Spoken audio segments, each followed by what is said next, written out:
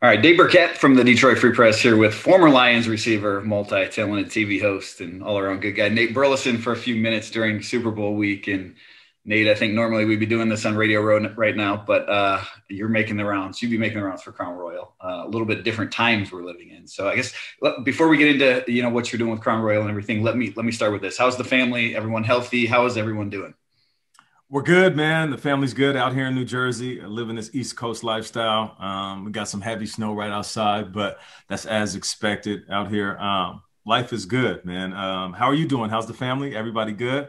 Everybody's good. Detroit just misses you, Nate. I mean, we see you on TV all the time, but I know. not I'll be like back, having you in the man. locker room. I was actually supposed to be back with Crown Royal during the season, but I couldn't get out there because of COVID restrictions, of course. But Dave, while I have you, I like to tell you this when I do see you, but since we have the world watching, or as I'd like to think, I want to say I appreciate you. I love you. At this point, we like brothers. We've known each other so long. And even dating back to my days in the locker room, even if I was hitting you with cliches and didn't know my potential, you would tell me, hey, man, when you're done, you got a career in this, and you would joke about it. And I know that a lot of truth is said in jest. So I always appreciate your encouragement over the years. Yeah, no. It's I think a lot of people here are proud to see how high the star has risen. So I'm one of Detroit's own. yeah, right. All right, let's start with the big news in Detroit. Obviously, the Matthew Stafford trade from the weekend, and we were talking about it a little bit before we started filming. I mean, it's wild right now. But Lions get Jared Goff, they get 3 picks. The Rams get Stafford. Stafford and Goff both get fresh starts, I guess. Who won the trade? Whew. Seems like every time around this year, we should just have the Nate B and DB what's going on in Detroit segment. Let's just do it. But who won the trade? I don't know. I think because I know Matt Stafford, I would say Matt. Just because this might sound a little crazy, but we talk transparently, me and you. And I know Detroit people might feel a certain type of way if I say this, but it's almost like if I saw Calvin Johnson get traded to the Patriots at the end of his career. You see a guy put in every ounce of himself to the craft. Even though people love to point to Matt Stafford's pockets, his money, I've done it on the air before. He never once walked around the locker room talking about it. Him and Calvin were very similar in that way. Not saying they didn't make it, not saying they didn't let their agents handle that, but it wasn't for the money. It wasn't for the praise. I would push this dude to go talk to the media. He hated that. He only felt comfortable in his helmet, which to me is it's the mark of a football player, somebody that only cares about football. We all know the toughness, right? Matt, every injury that you knew about, times it by 2. He's probably the toughest quarterback that I've played with and then that I've watched over the last decade or so. With all that said, he has an opportunity to almost control the narrative of the rest of his career. And I'm pretty sure Matt at this point, dealing with injuries almost every season, he can't be playing too much longer. So what? You give him a couple of years, maybe 3, where he has a window of time to do something. Now he has that opportunity. So I would say, just speaking from the heart, that Matt Stafford won this deal. And he gets to go to L.A. And I'm not comparing L.A. to Detroit, but weather is pretty damn good compared to those Detroit winters. Now, when it comes to Detroit, they got the picks, and Goff. And I say picks first and then Goff because Goff is a good quarterback. When you go to a Super Bowl, you have to respect somebody as such. Has he proved to be a great quarterback? Not yet in his career. So could this be the most expensive bridge ever made? The bridge quarterback to the next thing? Possibly. But he also is going to do whatever it takes to prove that he shouldn't have shipped me out. Because regardless of how you look at it, him having a $100 million contract, being traded is like being disregarded. It's like somebody picking you up, putting you in a Gladlock bag and taking you to the sidewalk and saying, pick this up, we don't need it no more. So hopefully Goff uses this as motivation. But the picks are like gold, though. So for me, any teams that gets a bounty of picks, whether they're mid to late first rounds, and then you have your own picks, what do you do with those? Now, in the words of a football play, if you fumble away those picks or you pick guys and they're busts or you trade away a pick for a free agent that doesn't work out, that's on the front office. So, all right, you got some picks. Now, this is where the genius of the front office execs really has to take shape. No, I think you hit on a lot of the key points there. We're spending a couple minutes with Nate Burleson here during Super Bowl week on behalf of Crown Royal. One other, Stafford Goff question, I think. Do you You've probably watched Goff a lot closer than a lot of Lions fans have. So do you think he can be the long-term solution in Detroit, or do you still see them needing to draft a quarterback this year, next year, whenever that may be? I don't think they need to draft a quarterback this year. I think this is the ultimate year of figuring out what Goff is made of. I believe he does have an opportunity to be the long-term quarterback. Listen, you don't get paid $100 million and take your team to a Super Bowl if you're not a legitimate starting quarterback in this league. That stuff doesn't happen by dumb luck. Now, you got to give credit to the playmakers. Todd Gurley was a big part of their success offensively. They had some wide receivers, and of course, the genius of Sean McVay. So we had Dan Campbell on the show, and he talked about putting together a staff. So you're going to have to put together an offensive staff that can create an offensive game plan week in and week out that is based on the skill set of Jared Goff. There's a few games that I watched where Matt Stafford was just being Matt. It wasn't necessarily the game plan. It was more his skill set. He threw a no-look pass this year that I don't think people even looked at.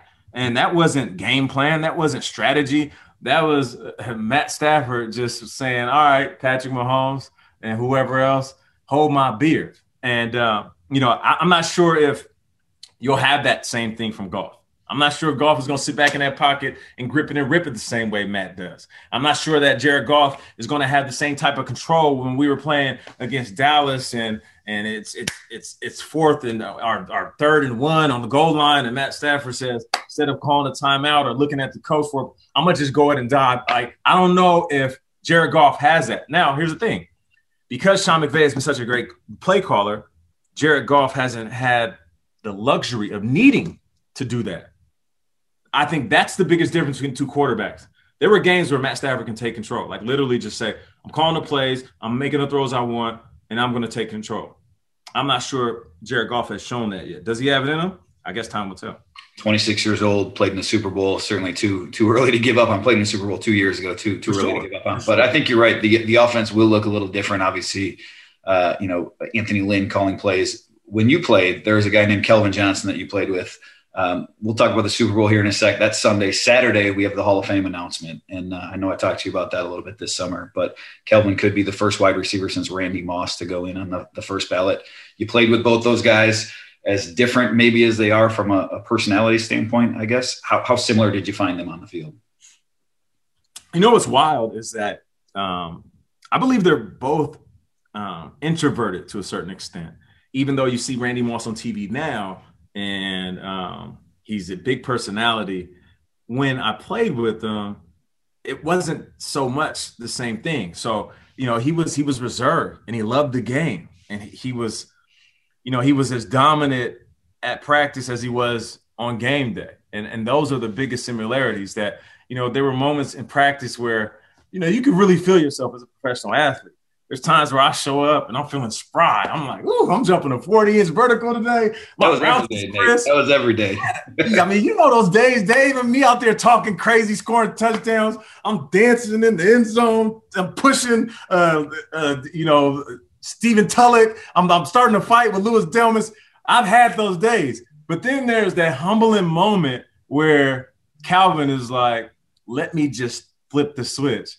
And then you're like, oh, that's what greatness looks like. Oh, no, I get it. I'm good, but that's greatness. So that's the biggest thing that I remember about those two guys is that as good as I was when I felt like I'm part of the 1% of the world, one of the best athletes to ever play this game, I'm on the team right now and I'm the best.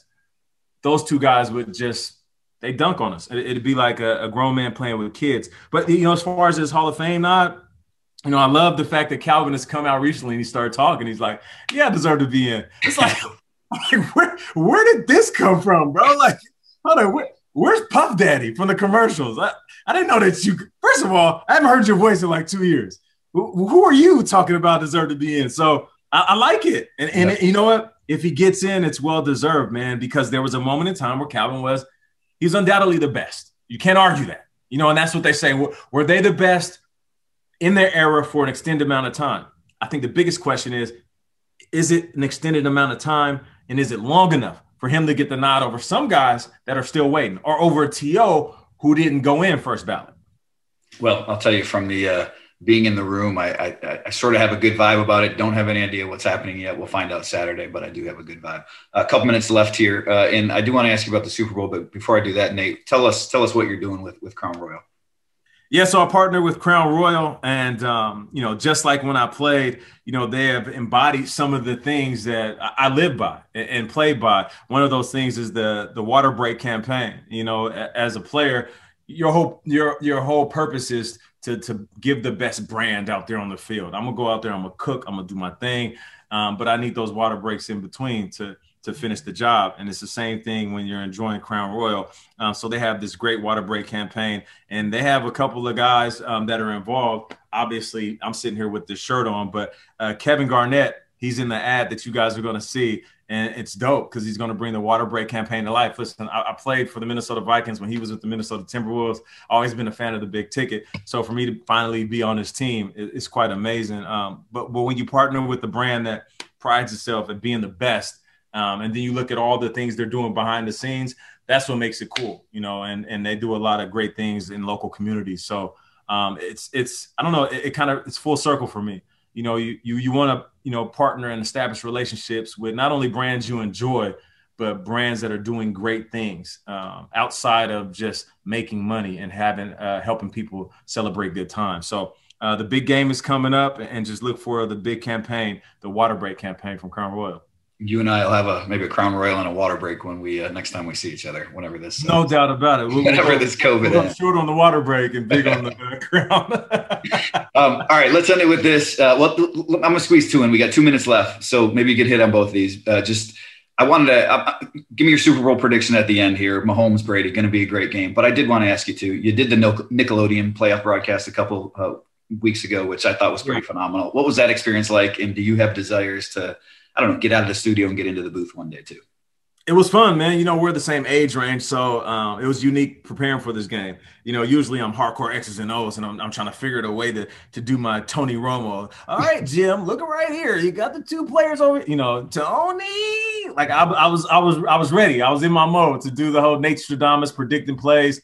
But then I started thinking to myself, there's going to be kids and their parents watching this game. The demographic's different. I want to be able to talk to the 5-year-old and the 50-year-old. So preparing for it, I literally was in my room, my hotel room in New Orleans, watching old reruns of like Double Dare and all that, the original, and the Keenan and Kel and everything up until like recent Nickelodeon shows. And that was my preparation. I've seen enough football at this point. I can talk about the game with my eyes closed, but I was just sitting there laughing to myself like, this Double Dare line about the flags is going to kill him. I'm just like, oh, this line about the homework, oh, this is great.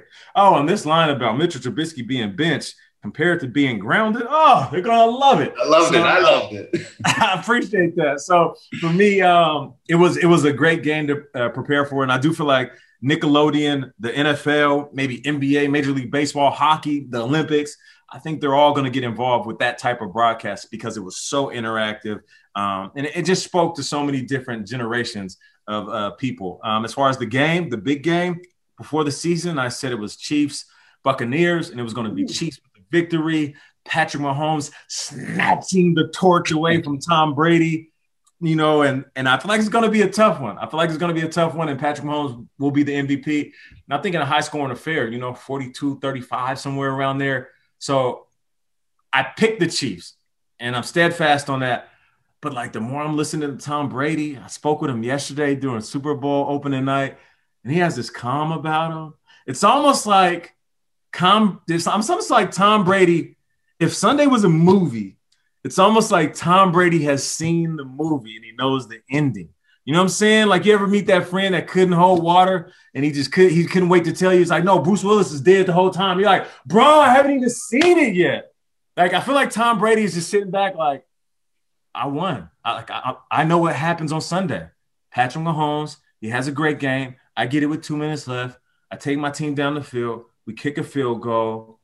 I'm the GOAT. And I can't help but to think that this is going to be the most Super Bowl fairy tale ending in Tom Brady's career. So, yeah, I picked the Chiefs, but I'm waffling. Bro. We'll leave it there. Brady's the greatest winner in football. Mahomes, maybe a chance to catch him. And Nate, one of the best interviews ever. On behalf of Crown Royal, I'm Dave Burkett, Nate Burleson, Freak.com. I appreciate you, Dave, man. Give my best to the family.